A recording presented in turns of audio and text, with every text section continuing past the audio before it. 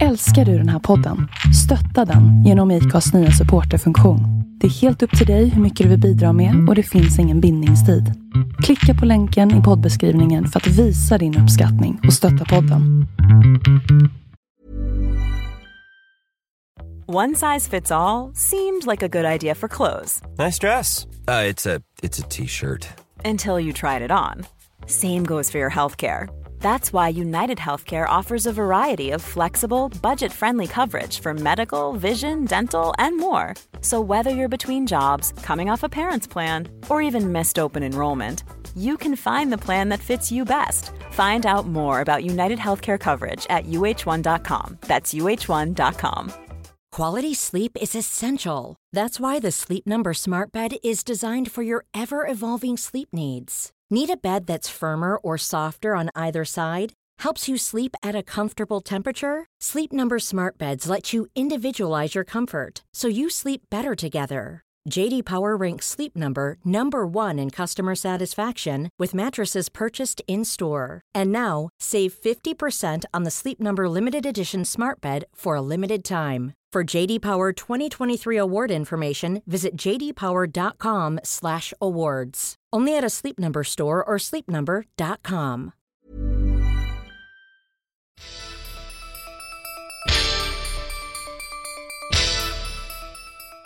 Okej, kompis. Ja. Vad är det för vecka nu? Det är vecka 47. Vecka 47. Välkomna till veckans Astro, vecka 47. Välkomna. Det ska bli roligt att prata om den här veckan, för den är både intensiv och inte intensiv samtidigt.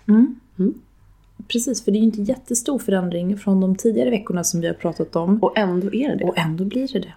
Välkommen till veckans Astro med Hanna och Sofia från Astropodden. Välkomna.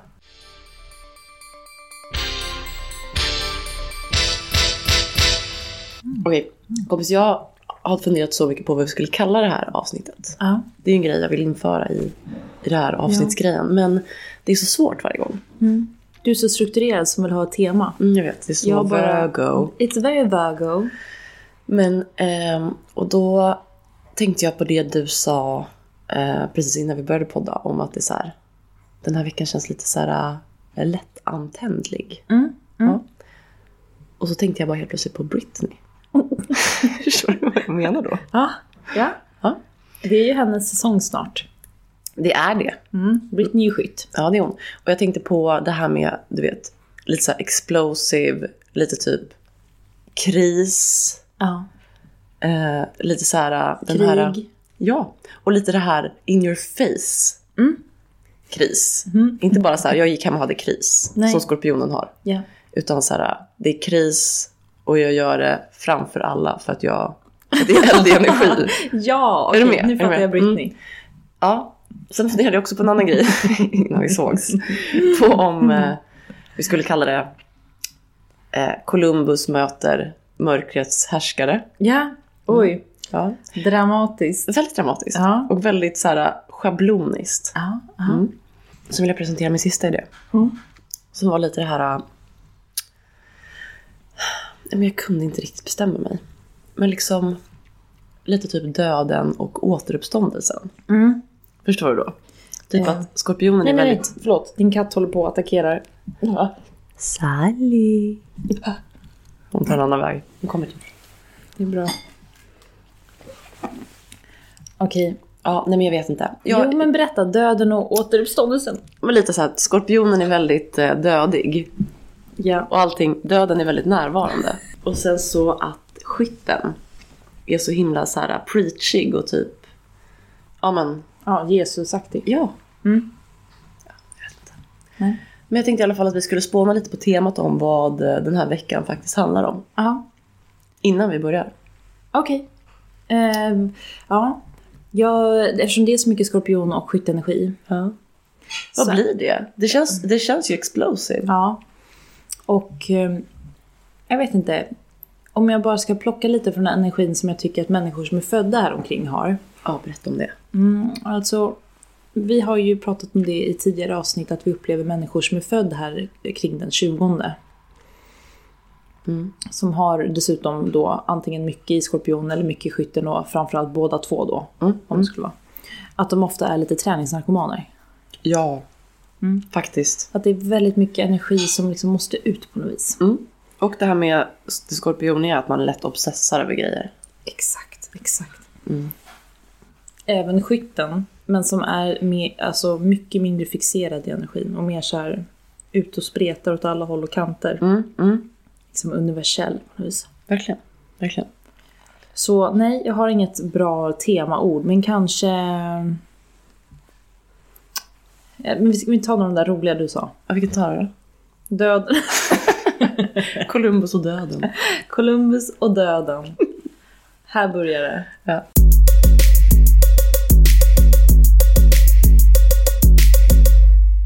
Men ska vi presentera lite kort vad veckan innehåller? Ja. För alla intresserade. En fråga, Sofia. Ja. Så här långsamt som vi pratar nu. Ja, det kanske inte är bra, eller?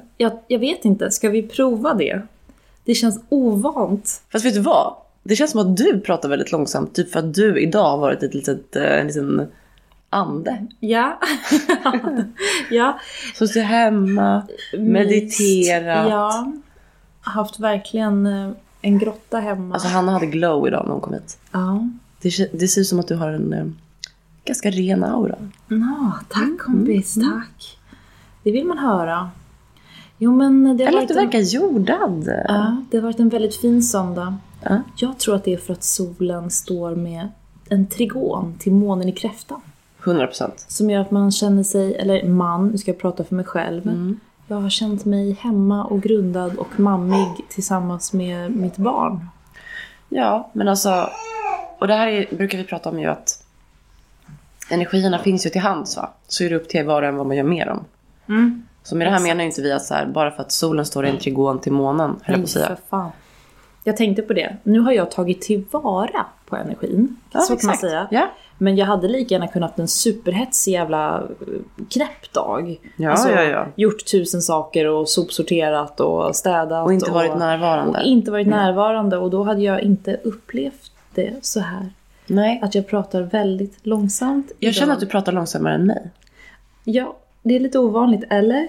Nej, det är det nog inte. Men jag känner att du har ett helt annat tempo idag än vad jag har. På tal om din röst versus min röst.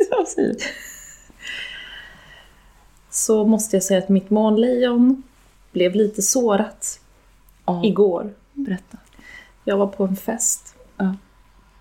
Och en fantastisk stenbock som jag verkligen tycker är underbar sa att våran podd är så himla härlig och flyger så bra. Och att din kompis räddar den verkligen för att hennes röst är så fantastisk. Skämtar du? Och jag mös och njöt med och skröt om dig. Och sen när jag kom hem tänkte jag, betyder det att den är katastrof?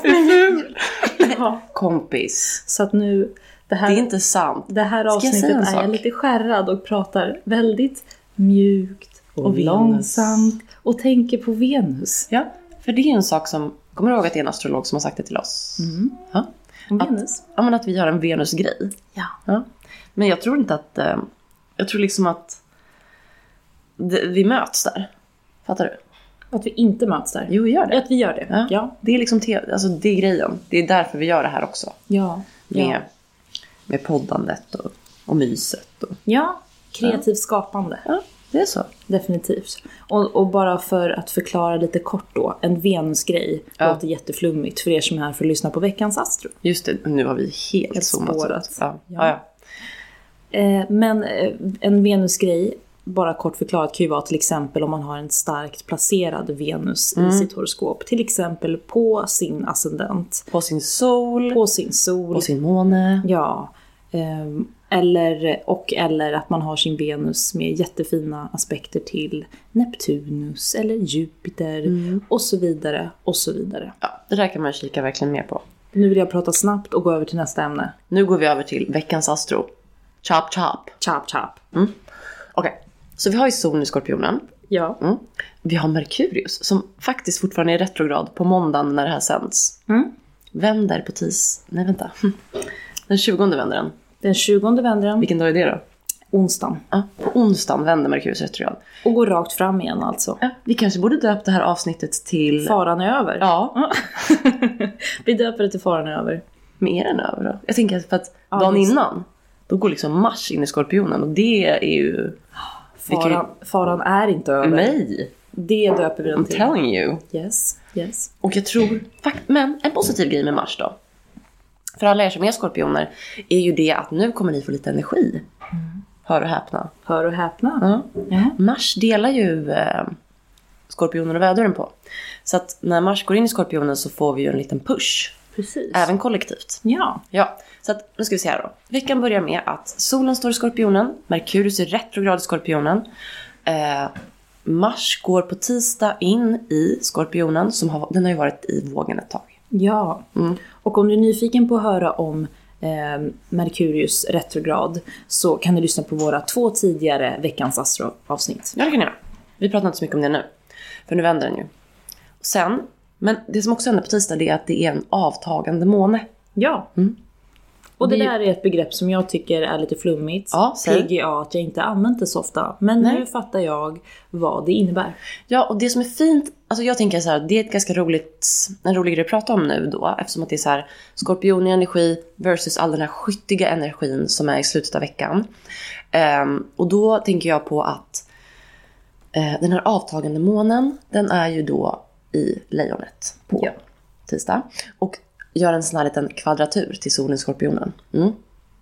Så att den här skorpionenergin håller på att klinga av, va? För på lördag så går ju solen in i skytten. Men ändå inte. Du vet. Men det är både och. Det är Mars går in i Skorpionen, Merkurius är kvar i Skorpionen.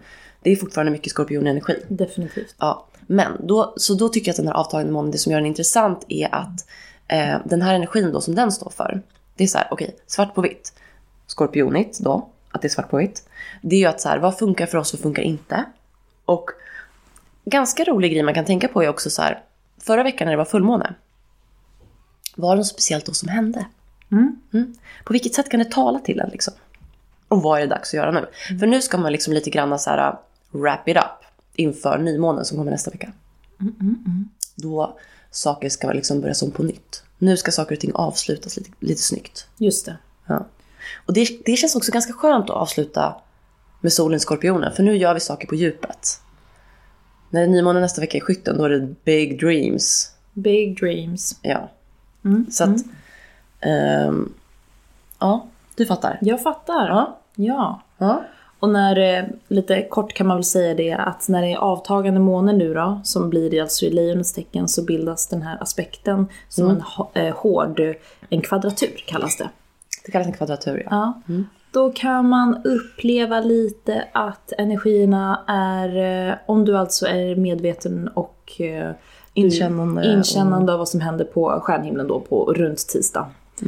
Så är det lite mer tens, lite mer inte så härlig energi. Däremot så blir den ju då igångsättande. Så att många människor får lite eld i baken. Faktiskt. Och du ska då inte använda den till att starta nya projekt, utan avsluta då, precis som Sofia pratade om. Och heller inte dramatisera. Nej. För det är lätt hänt med Mars som också går in i Skorpionen, att vi går in och blir så här drama och typ gärna vill känna någonting.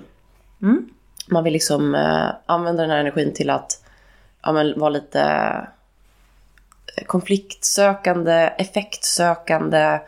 Så, gör inte det. Nej. Försök att vara konstruktiv. Ja, var konstruktiv och fokuserad. För det är det Skorpionen är. Ja. Okej. En grej som jag skulle vilja prata med dig om. Ja. Det är att du vet, Mars pratar vi ofta om. Är ju vädurens planet. Alltså tecken hör ju ihop med en planet och Mars är vädurens.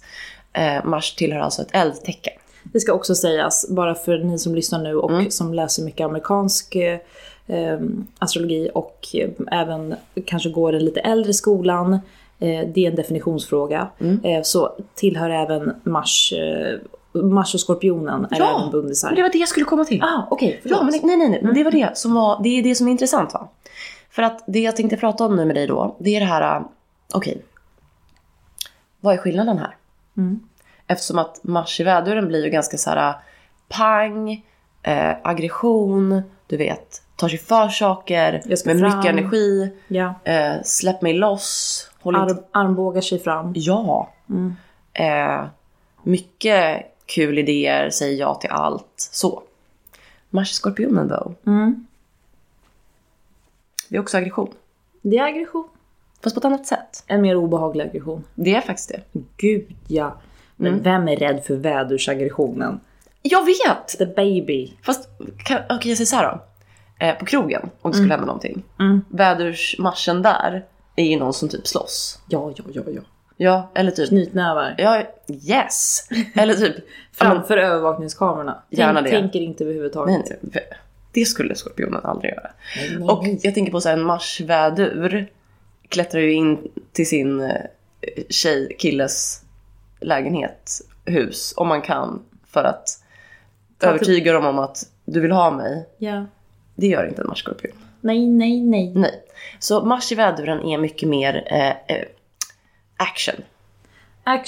På ett barnsligt sätt. Ja, och naivt. Lite grann så här... Huliganer är väldigt mycket. Huliganer. Fotbollshuliganer det är marschigt. Det är marschigt. Det är bröligt. Det är bröligt. Men det är oattraktivt. Och ganska attraktivt. På samma gång.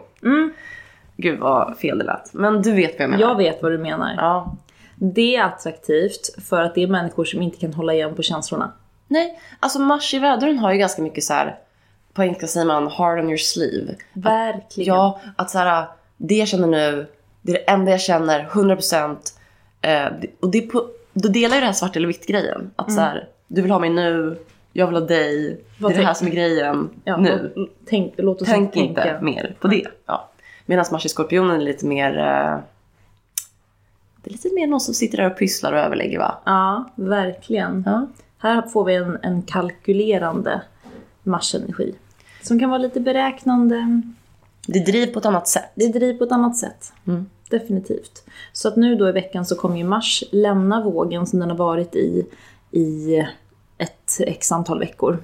Och där den skulle kunna ha varit lite passivt aggressiv. Den skulle kunna ha varit, och fast det skulle också kunna ha varit ett driv som har varit då mycket kompisar, mycket häng, bla bla bla.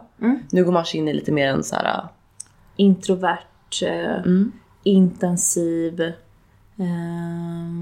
inkännande och alltså målinriktad och viljestark som ingen annan. Alltså exakt. Det så är bra Mars i Skorpionen. Ja, och det är en ganska rolig energi att blanda med den här skyttiga. Det är därför det här blir explosive. Ja. Eller hur? För alltså, vi kommer ju då ha både solen kommer gå in i skytten och Venus och Jupiter hänger kvar i skytten från tidigare. Och detta händer på lördag. Ja. Så att det blir en himla massa skyttenergi också. Ja, så att veckan börjar helt enkelt med den här avtagande månen som är i kvadratur till solen i Skorpionen. Vi har Mars som är retrograd. Och vi har... Nej. Jo, men den vänder ju på onsdag. I början av veckan så är det den här retrograden fortfarande going on. Nu pratar du om Merkurius kompis. Förlåt. Nej, jag tänkte jag har missat att Mars har gått nej, retrograd. I'm so sorry. Ingen fara, men då är det är det här med. som händer. Ja. Merkurius som är retrograd i Skorpionen till och med på onsdag. Och Mars som går in i Skorpionen. Så det är så här mycket Skorpionenergi. På ett, alltså med planeter då som är väldigt så här drivna. Ja. Fokus. Så.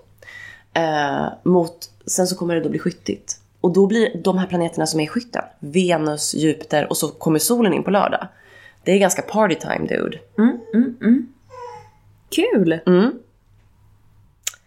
Jag tror det kan bli en ganska rolig vecka. Det tror jag med. Mycket kan hända. Ja, faktiskt. Ja, så om vi återgår till temat. Vad var det nu igen? Vad var temat? Var det full fart framåt? Det var liksom full fart framåt. Men från början tror jag att det var...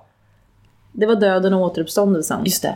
Ja, det var det kanske. Men sen hittade du på något bra däremellan.